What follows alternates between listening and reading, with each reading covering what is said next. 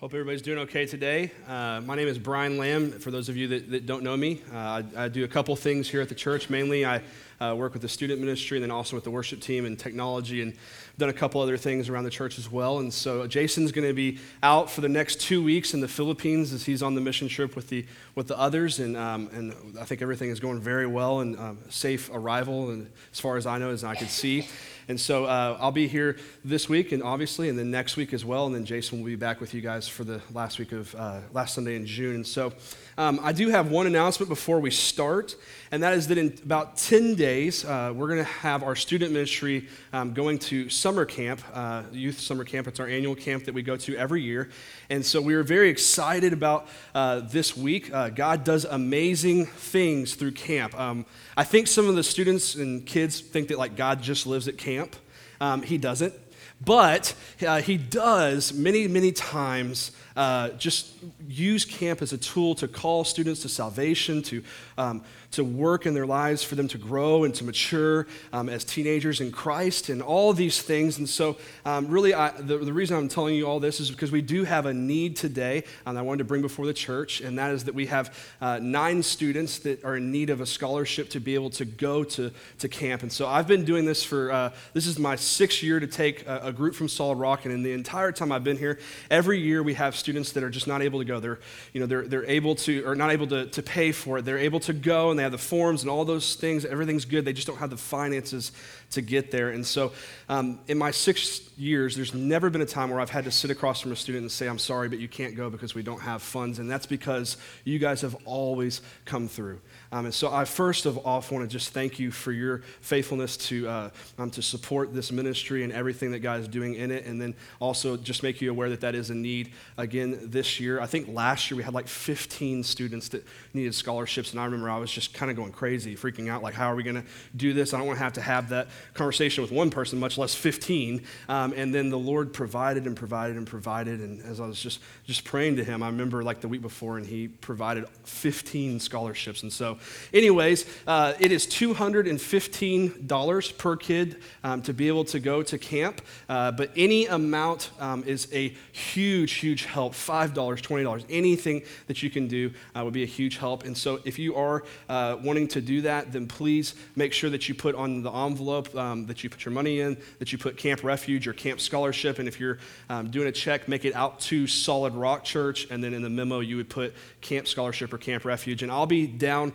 at the front after service if you have any questions about that, or if you need more information or anything like that. And so thank you always for your help in that and your prayers and everything. So as always, it is truly an honor, and I don't want to get away from that. It's truly an honor for me to stand up here before you and to be able to open the Word of God with you, whether it's a Wednesday night with a bunch of teenagers who are talking through my entire sermons, or it's a Sunday morning where everybody's paying attention and listening because we're adults. It's always a privilege, I view, and an honor to be able to stand up here and preach the Word of God. It's a blessing from the Lord that I'm able to do that, and so I just want to always start off with that, not forgetting that. In the book of, we've been in the book of Hebrews, in the Hebrews series that's called Jesus is Better. We've been here for the past 5 weeks, and we've been seeing that Jesus is truly better. It's been an awesome series for us to be in. We're going to continue in this series this week. We're going to finish up chapter 5, and we're going to go into chapter 6 until verse 12. And so this passage that we're going to be in this morning is possibly one of the most challenging and weighty passages of all of the Bible.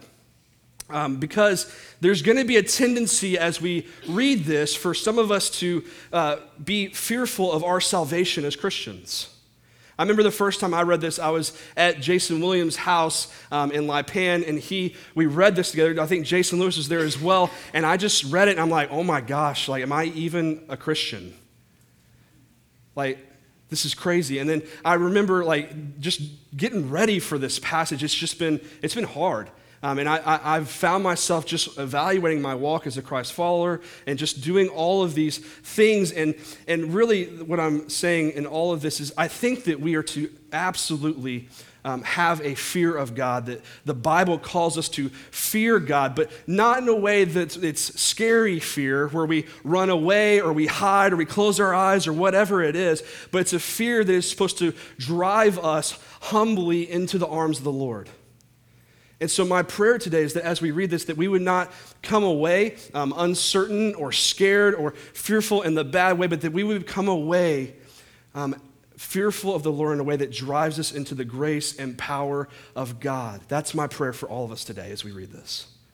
And so let's get into it. In verse 11 of chapter 5, it says this. It says, "About this we have much to say, and it's hard to explain since you have become dull of hearing. For though by this time you ought to be teachers, you need someone to teach you again the basic principles of the oracles of God. You need milk, not solid food. For everyone who lives on milk is unskilled in the word of righteousness, since he is a child.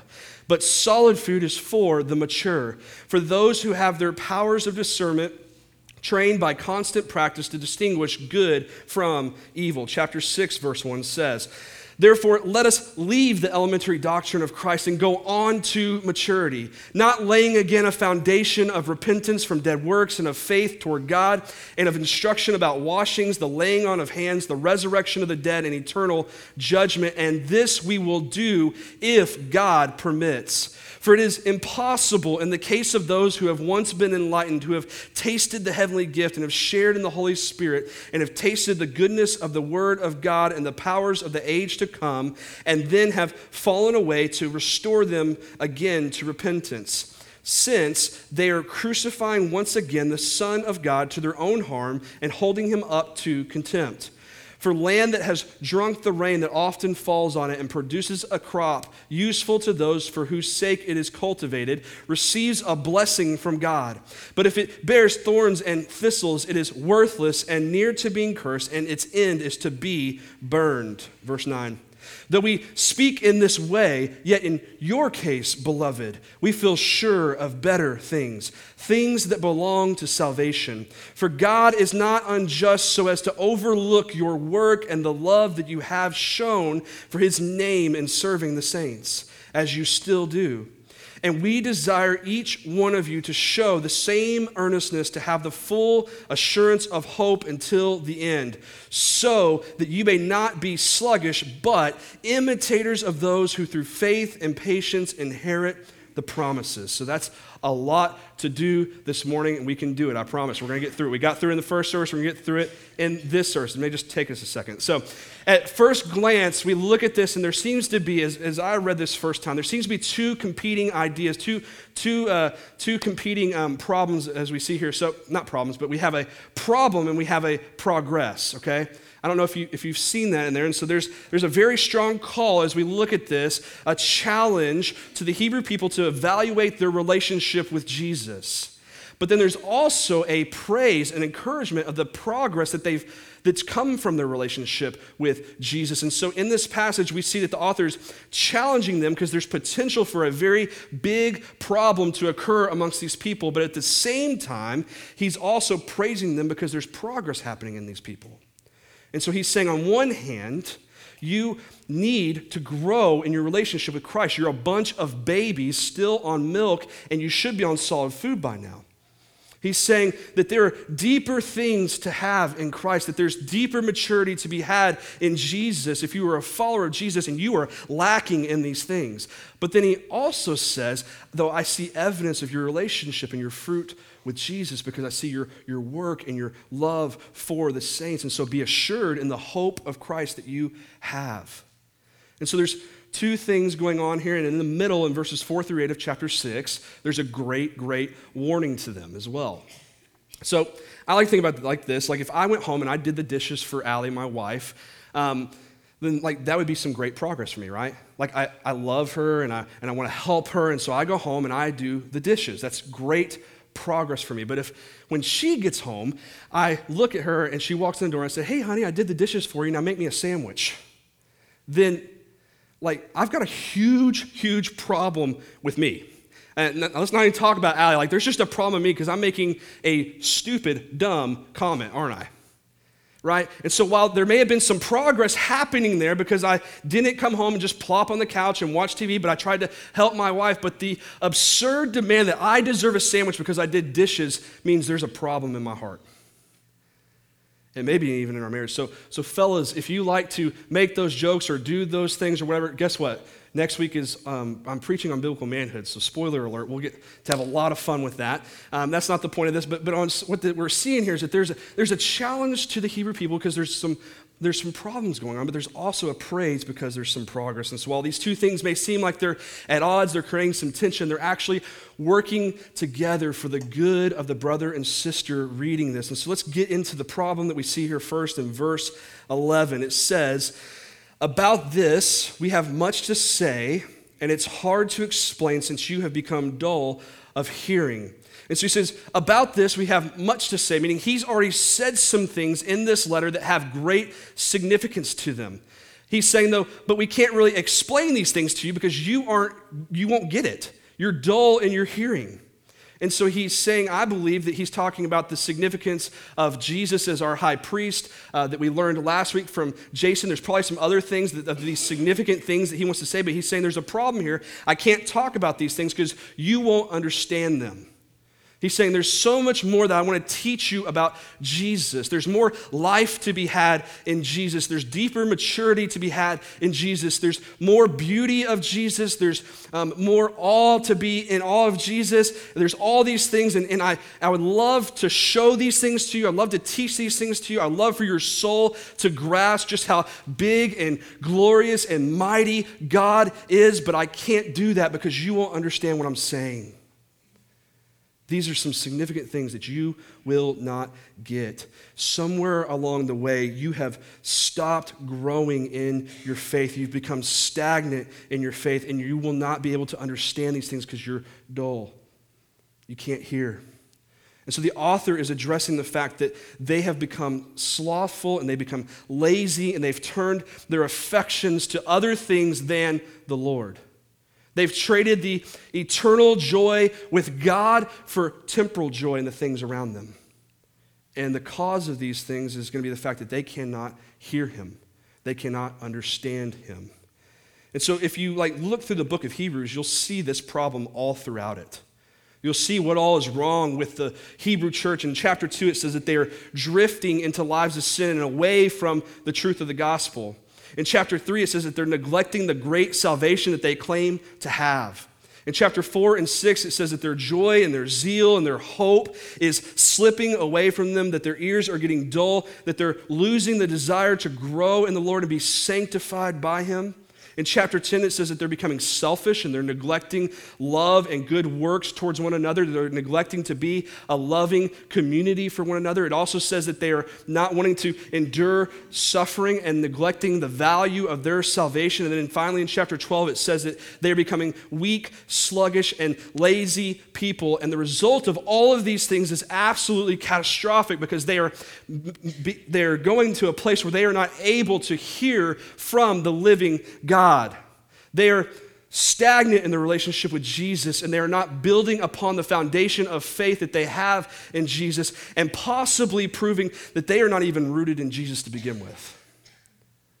And then we get to verse 12, and we see him kind of map this problem out, and he begins to call them away from these things and call them to mature and grow in Christ. It says in verse 12, "For though by this time you ought to be teachers, you need someone to teach you again the basic principles of the oracles of God.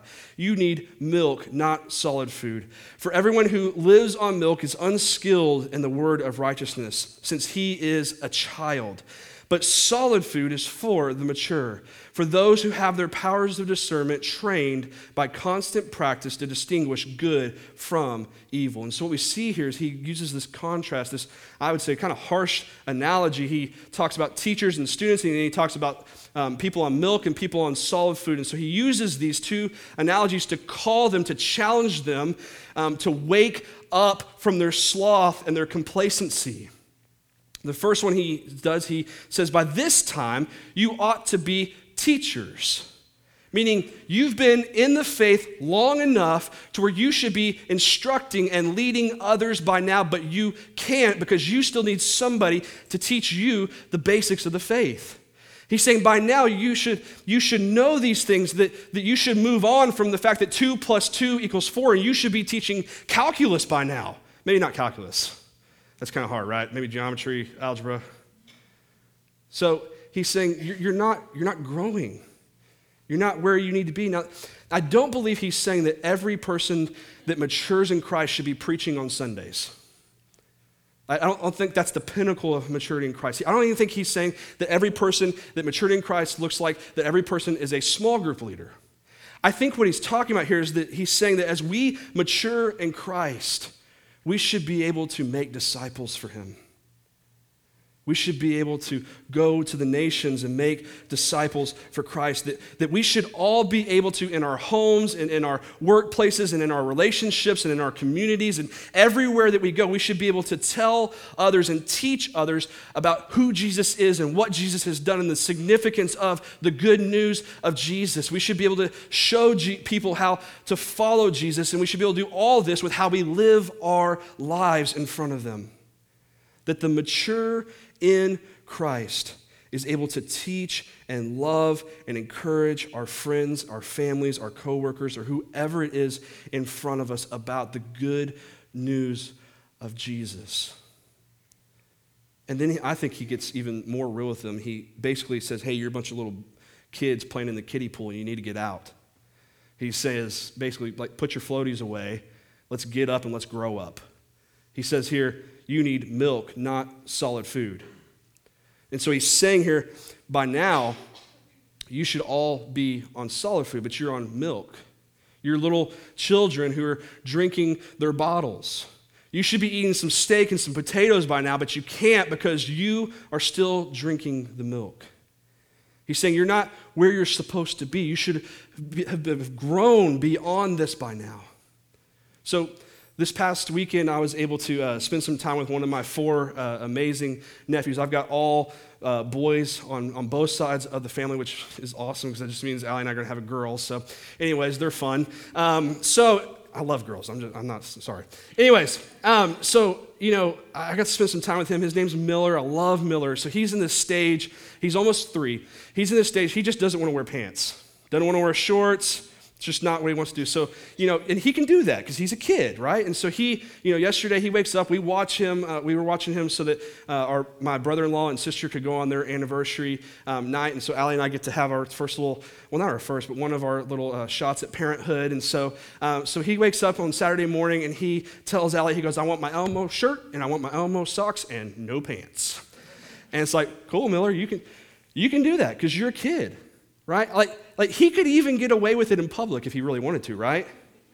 But for me, if I take my pants off in public, like there's going to be some problems. The police are probably going to be called, right? Like I just sit down at dinner. Well, wait, I got to take my pants off first. Like it's just not going to be a good day for me at all. But if Miller did that out in public, it'd be cute. And so what he's saying here is he's saying, look, you guys are adults, but you're acting like kids. He's saying you're in the kiddie pool playing around. You're still walking around with your pants off, and you need to get up out of the kiddie pool. You need to put some pants on and act like you are supposed to be. You're not where you're supposed to be. And so both, Peter and Paul, they use this analogy in their letters with an infant Christian and the fact that infant Christians need the milk of the gospel, but they also say that you are to grow into manhood and womanhood of our faith. And so this is saying that the milk of the gospel, the basics of Jesus are extremely important, but there's a time where we should no longer be on the ABCs of our faith. There's a time where we should no longer be drinking the milk of our faith, as important as they are, but we should be teachers and we should be eating solid food. In verses 13 and 14, look there with me, he describes what he means by milk and solid food. He says that those that are on milk are like children and they are unskilled in the word of righteousness. And then he describes those that are on solid food as mature, different than children, different than those that are on milk, because they are people that are able to discern between good and evil. And so he's saying that our maturity in Christ has great significance for us to be able to walk by faith in the good works that God has for us. Our maturity in Christ has great significance in us to be able to discern between good and evil and for us to grow in righteousness. And so the author of Hebrews here, one, he's writing to Christians. And he's writing to them about the maturity and growth in regards to the sanctification process that is supposed to take place in all of us who profess that Jesus is the Son of God. And so he is talking to people here who have professed their belief in Jesus as their Savior. That's a very important thing to note here. And what he's saying to them is that there is growth to be had beyond the basics if you are in Jesus. That those who wholly submit to Christ, who are mature in Christ, are skilled in the word of righteousness. They are producing fruit, that they are able to discern between good and evil. And the reason for this is not just because they have their head on straight.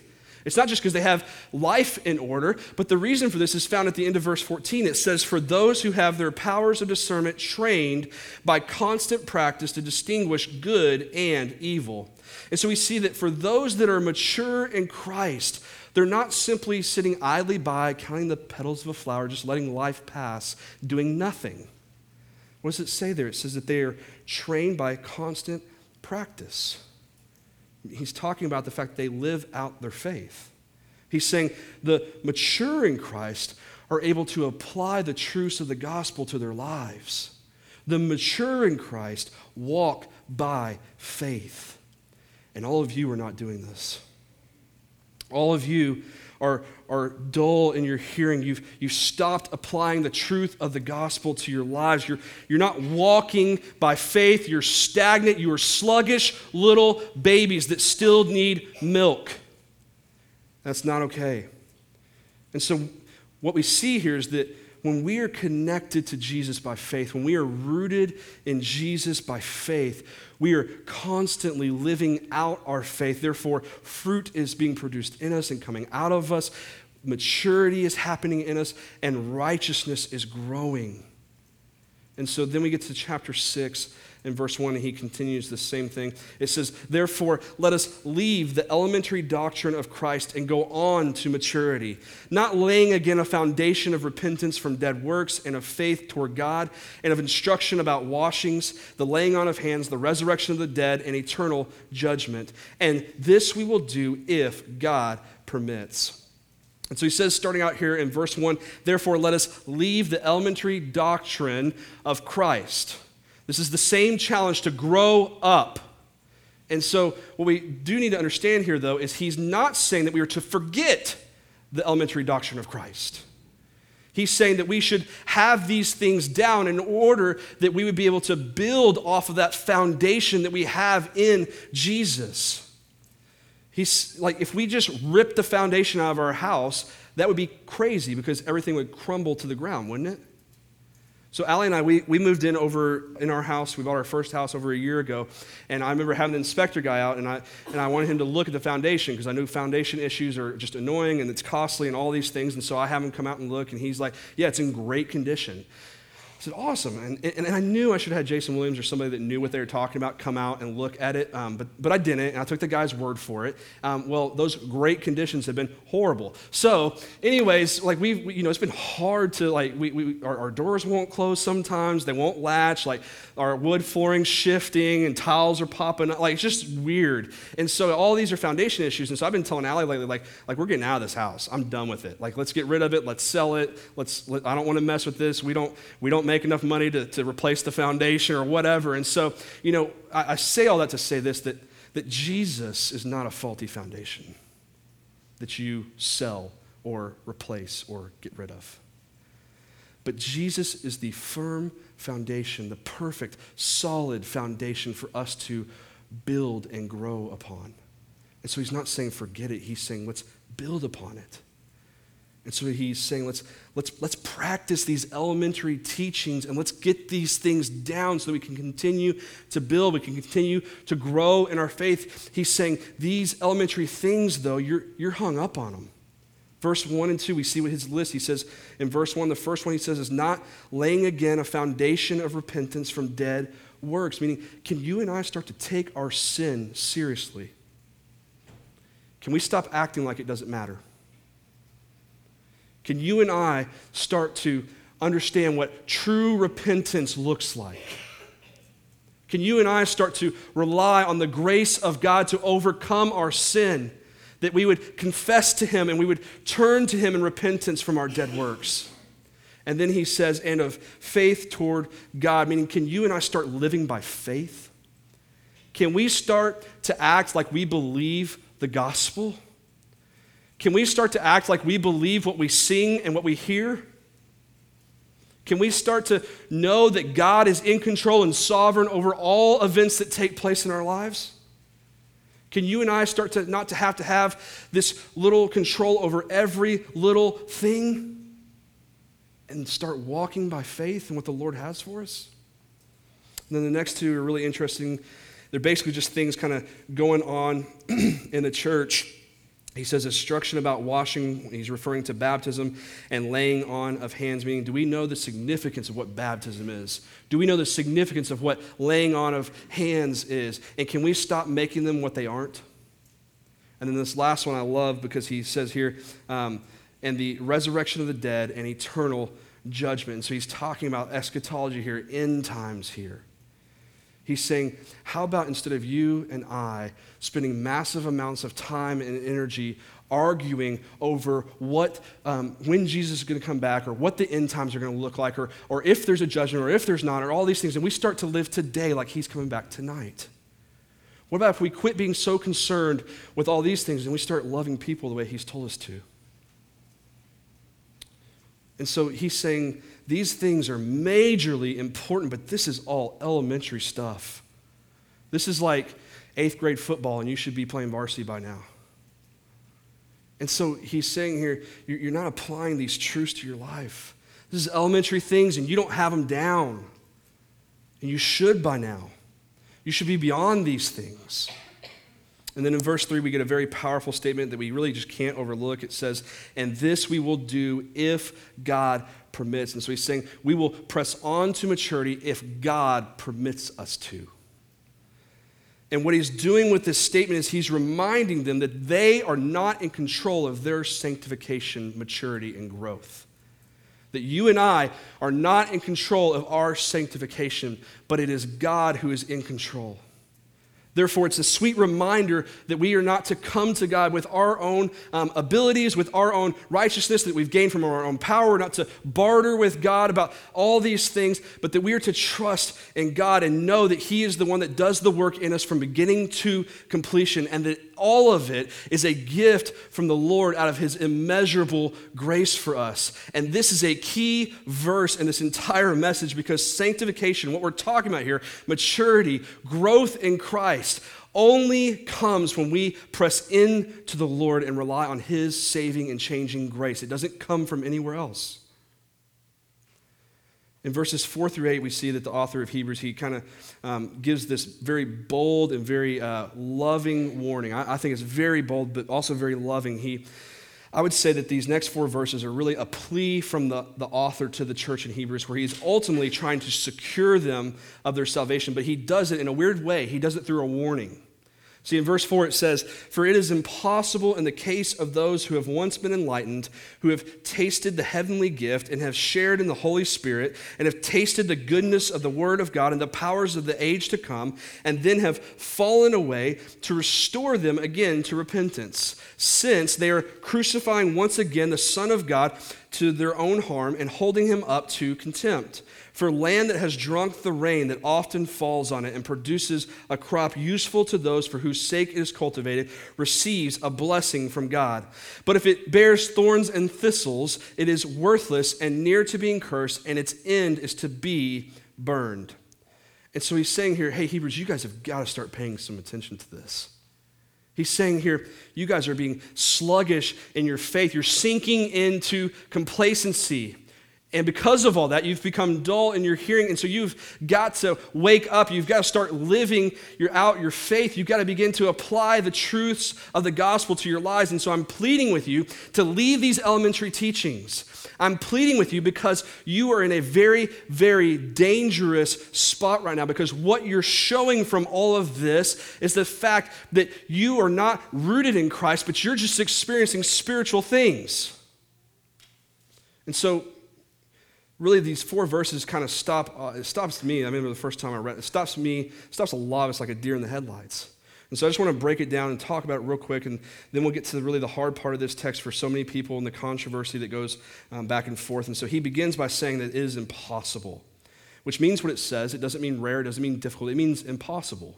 And so he says it's impossible for those who have fallen away to come back. Now, his description of the people that have fallen away is key here, because he says these are people who have experienced spiritual things, such as being enlightened, tasting the heavenly gifts, shared in the Holy Spirit. They've tasted the goodness of the Word of God and the powers of the age to come.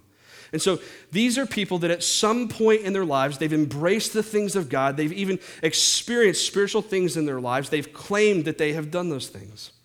And then he says, though, that they will not be restored if they fall away to repentance, because they are then once again crucifying the Son of God. So in other words, the repentance that they claimed to have at the beginning was not true repentance.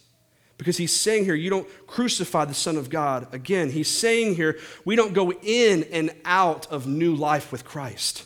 There is not more than one new birth. There is only one new birth. There's not two. We're not born again and then born again and then born again, but we're born again once. And then in verse 7 and 8, he paints this picture with a parable about the field, and it's really going to help us. It helps me a lot to understand the clarity of this. He says that the land that has drunk the rain that has fallen on it produces a crop that is useful, but if it bears thorns and thistles, it is worthless, cursed, and in the end, it's going to be burned. And so either you're going to produce a crop that is useful and receive the blessings of God, or you're going to produce thorns and thistles and you'll be burned. There's no middle. And so the big debate here is the writer of Hebrews saying that you and I can lose our salvation? Can we lose our salvation? That's what the big debate here is. And so here's a couple reasons why I believe he's not saying that you can lose your salvation, but instead I believe he's saying that, and he's warning and he's pleading with these people that you can experience spiritual things and in fact not be saved in the first place. And so the first reason that I would say this is because I want to look at what Jesus has to say on this, because he has a lot to say about this. And so a great help, just a Bible tip, is one thing that helps us a lot in understanding Scripture is letting Scripture interpret Scripture. Okay, so Jesus has a lot to say about this. He says, he warns us in Matthew 7 that we can experience spiritual things and not be saved. He says in Matthew 7, not everyone who says to me on that day, Lord, Lord, will enter the kingdom of heaven. But many will say to me on that day, Lord, did we not prophesy in your name? Did we not cast out demons in your name? Did we not do many mighty works in your name? And I will say to them, I never knew you. Depart from me.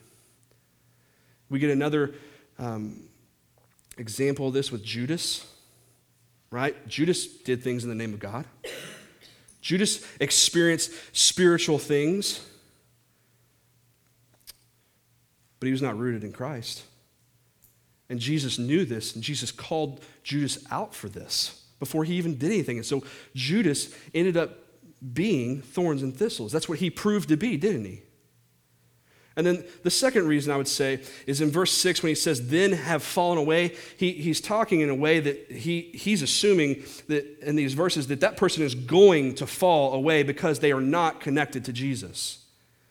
Which leads me to believe that he's saying that this person was never truly converted to begin with, that they may have claimed to be converted, but nothing actually ever took place in their heart.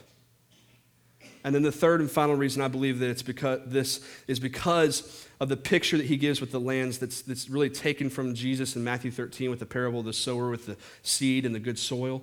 And so he says that those who are rooted in a relationship with Jesus bring forth evidence of this called fruit or useful crop. He's saying that as we are rooted in a relationship with Jesus, as we are rooted in the gospel, that there will be good crop that comes out of us because of who we're connected to. And that those that are not rooted in Jesus will bring forth thorns and thistles. And so it's not a mind trick. This isn't rocket science. You're either going to produce good crop or you're going to produce thorns and thistles. There's no in between. There's no other land that he talks about there.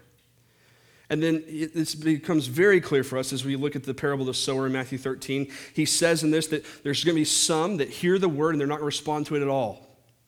And then he says there's others, though, that will hear it, they'll spring up, they'll claim, they'll have these good times in the name of God, but they will not endure, which is what's being talked about here. These people who've experienced spiritual things, but they fall away because of the things of this world. The cares of this world, the desires, the riches, the suffering. They do not endure. And then he says there's those who are going to hear it, they're going to understand it, and they're going to bear good fruit because those are the ones who are truly connected to Jesus. And this isn't saying we can lose our salvation. It's saying that you're either saved or you're not. It's saying you either have good soil or you're bad soil. It's saying you either produce crops or you produce thorns and thistles. And so what he's getting at here is, I believe, is the fact that if you have truly tasted the goodness of God by the gospel of Jesus Christ, then you will always be his. It's saying that once you belong to Christ, you always belong to Christ. It's saying that someone that is constantly and persistently fruitless does not belong to Jesus, and they never have belonged to Jesus. It's saying if there's a lack of fruit in your life, it's not that you have lost your salvation, you never had it to begin with. The point of this warning, this analogy, and really all of Scripture on this subject, mainly from Jesus, is that if we are connected to him and we are rooted in him, John 15 is another great place to go and look at this. If we are connected to him and we are rooted in him, then he will produce fruit in us and we will always be his. My brother and I, we like to call ourselves steak connoisseurs because we love ourselves some steak. Who likes steak? There we go.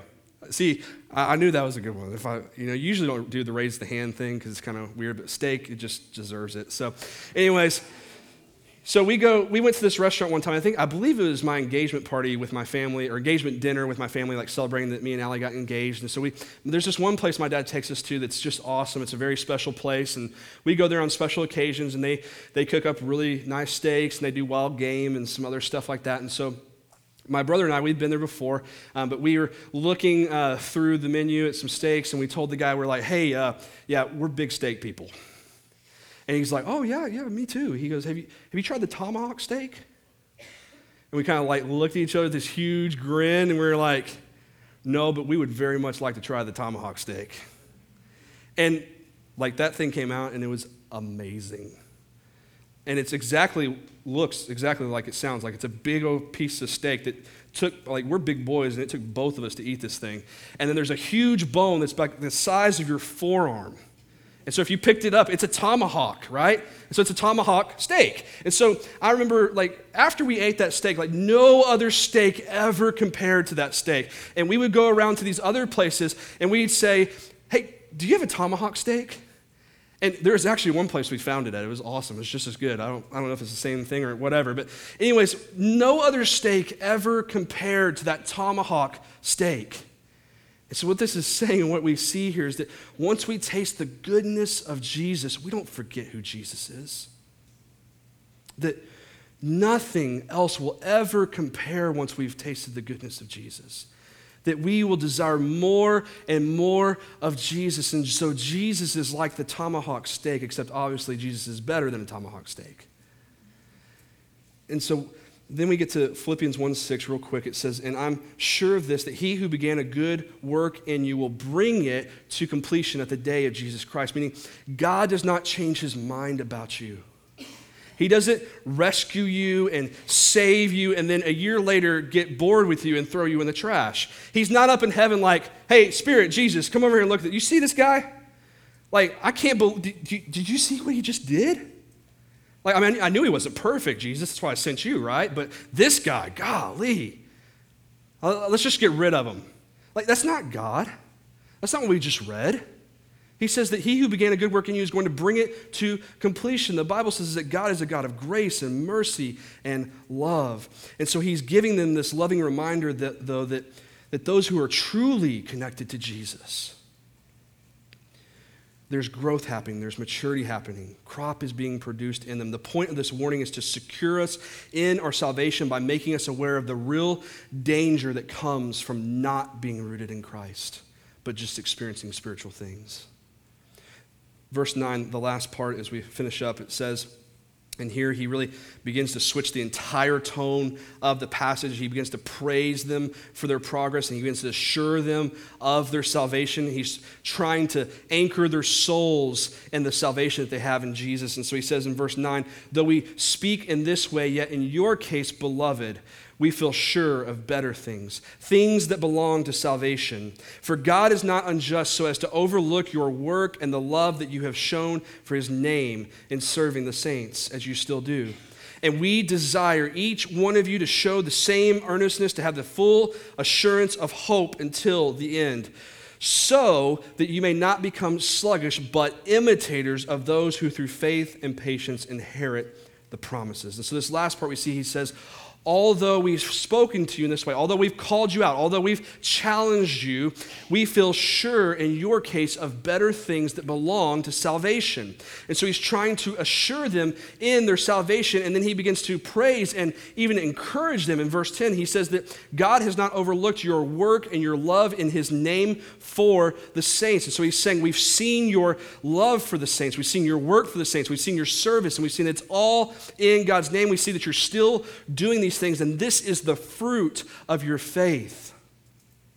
And so he's pointing these things out in order to then call them to an assurance that will keep them to the end. He says in verse 11 and 12 that his desire for them is, his encouragement for them is that they would continue with the full assurance of hope until the end, so that they would not be falling back into being sluggish, so that they would not be continuing to be babies on milk, but that they would be imitators of Christ with the faith and patience and the promises to come through Christ. And so he's continuing to encourage them. He's saying, live out the gospel, grow into maturity. And he's saying, you do all these things on the basis of the assurance that you have in the hope of Christ. You live life on the basis of the assurance that you have salvation and eternal life with God. And so he's basically saying, hey, Hebrews, we've seen some good things in you. We've seen you work well. We've seen you love well. We've seen all these things at times. Don't fall back into this lazy pattern of needing milk and being a baby. Don't take your eyes off of Christ and start to look for things in the world. He's saying, don't fall back into this old pattern, but continue, press on, grow, mature into the deeper things of Christ. Keep going, continue to trust in the Lord, have certainty and assurance in the hope that you have in Christ. He's saying, don't fall back into your old ways.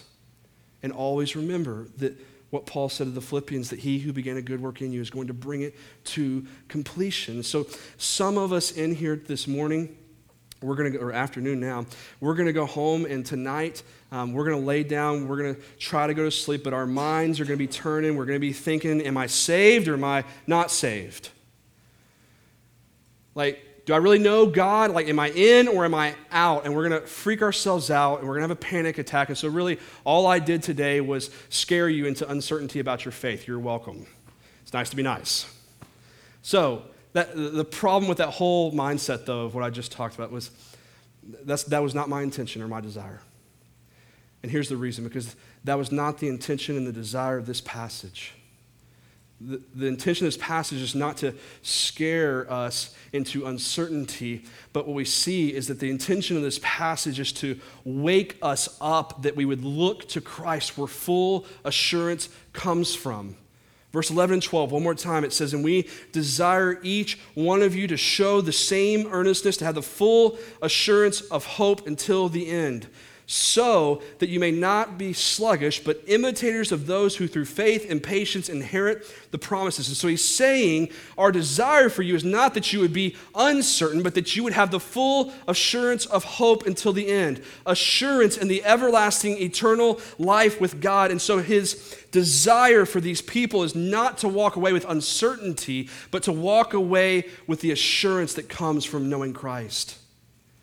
And we saw in verse 3 that our assurance comes to us as we rest in the grace and power of God, knowing that we have an eternal hope in him. Because see, it says in verse 12 that when we are assured in that eternal hope, then we will not be sluggish, but we will be imitators of Christ through faith, patience, and of those who will inherit the promises.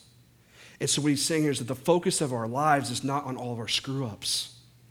The focus of our lives as Christians is not on all of our sins, but it's on Jesus, who has our hope and who is our assurance. He's saying here, Christians, get your eyes up. One of my favorite passages in all the Bible is Colossians 3. It says, if then you have been raised with Christ, seek the things that are above, where Christ is seated at the right hand of God.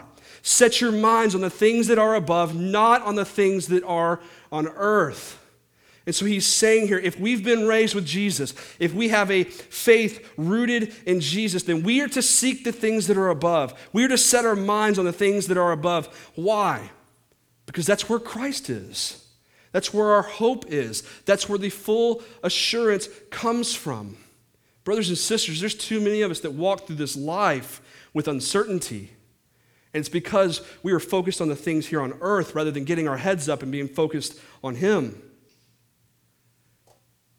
This is saying that as we look to Jesus, rooted in Jesus, that we are to grow and we mature in our faith because we're driven by the grace of Jesus. We're driven by the hope that we have in him. And so when we do this, I believe it not only helps with our assurance, but it also helps us not disregard the call here to wake up from our sloth and our lazy lives. If we're honest this morning, there's some of us in here who call ourselves Christians, and we need to hear the call to wake up. I think that at times it's a good and healthy thing for us to take a step back and just evaluate our walk with Christ. I think it's a good and healthy thing for us to ask questions of, am I maturing in my relationship with Jesus, or am I still in infancy?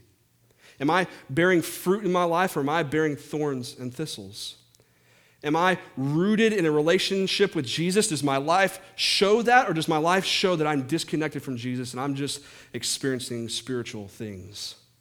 It's safe to ask those questions. It's what we do with those questions then that's the big deal.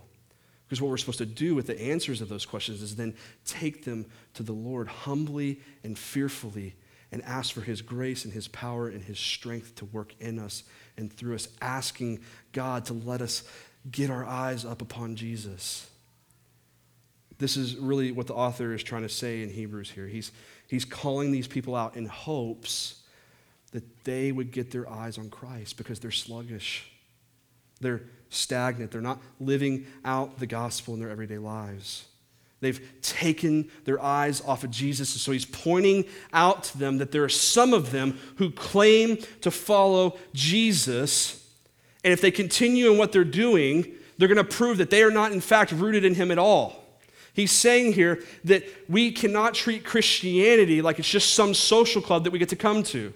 We don't treat Christianity like it's just some fad that we walk in and out of as we please. He's saying here that if you are rooted in Jesus, that you don't walk into church week in and week out, sit in your seat, hear the word of God preached, walk out, and then live your life apart from him and live your life the way that you want to live it the rest of the week. He's saying if you're doing that, then you are not resting in the grace of Jesus. If you're doing that, you are not living life as though Christ has set you free to be led by the Spirit. If you're doing those things, you are not going to mature, you are not going to grow, and it's in fact that you are not rooted in Jesus to begin with. And so a lot of us in here, we need to hear this warning. We need to hear this call to wake up. We need to be assured, but we need to know that there's a call here and there's a warning. We all, though, need to hear that Jesus is better. We need to know that the way to deal with this is not that we start scrambling around trying to do all these, but we look to Jesus. We look to Jesus. Because, as we saw here, apart from him, apart from a rooted relationship in Jesus, we will produce nothing but thorns and thistles. And then did you see what it said that happens to those thorns and thistles? It says they're burned. But when we're rooted in a relationship with Jesus, we grow into deeper and deeper maturity, that Jesus becomes even sweeter to us, that we have deeper joy and deeper satisfaction in the God of this universe because of him. And we have the full assurance of hope that will keep us to the end. And so for some of you in here today, you've never trusted in Jesus. And although the grace of God has fallen on you, you've never trusted in the gospel. And you are dead in your sins and trespasses. You, like all of us, have fallen short of the glory of God. And so I want to give you a loving yet hard reality today that comes straight from Scripture, comes straight from verse 8, that if you are not connected and rooted in Christ, then you are worthless and you will be burned. And so this is not a light subject. This is the biggest issue that you will ever face. It's eternal loss. But here's the other thing we see in here. The good news today, the hope that you can have today is that Jesus made a way for you. That Jesus bore the wrath of God on the cross, that he sacrificed himself for your sins and he paid the price. That he lived a perfect and righteous life, and he has given you his righteousness that you might stand holy and blameless before God. That he defeated death by resurrecting from the grave so that you would not have eternal loss, but that you would have eternal life and joy and satisfaction in him. And that all you have to do today is have faith and believe that he is the Son of God. It says that once you do that, that you will be born again, that you will be given a new heart, you will have new life in him. It says that you will be sanctified by his power. It says that you will be justified before him. It says that you will be a son, a daughter of God, that you will have an inheritance and that you will live with him in his kingdom forever. And so I pray for those of you that are in that spot this morning that you would trust in Jesus today, that you would place your faith in Jesus, and that today would be the day of salvation for you. And I pray for the rest of us that call ourselves Christians, that we would take a step back and we would take a healthy look at our lives as Christ followers, that we will hear this challenge that we are to grow and we are to mature in our walk with Jesus, that we will hear that warning, and that we would wake up and get our eyes where they need to be, on Christ, because he's the one who's overcome everything for us. He's the one who has achieved an eternal hope for us, which is why Jesus is better than anything you can have. Let's pray.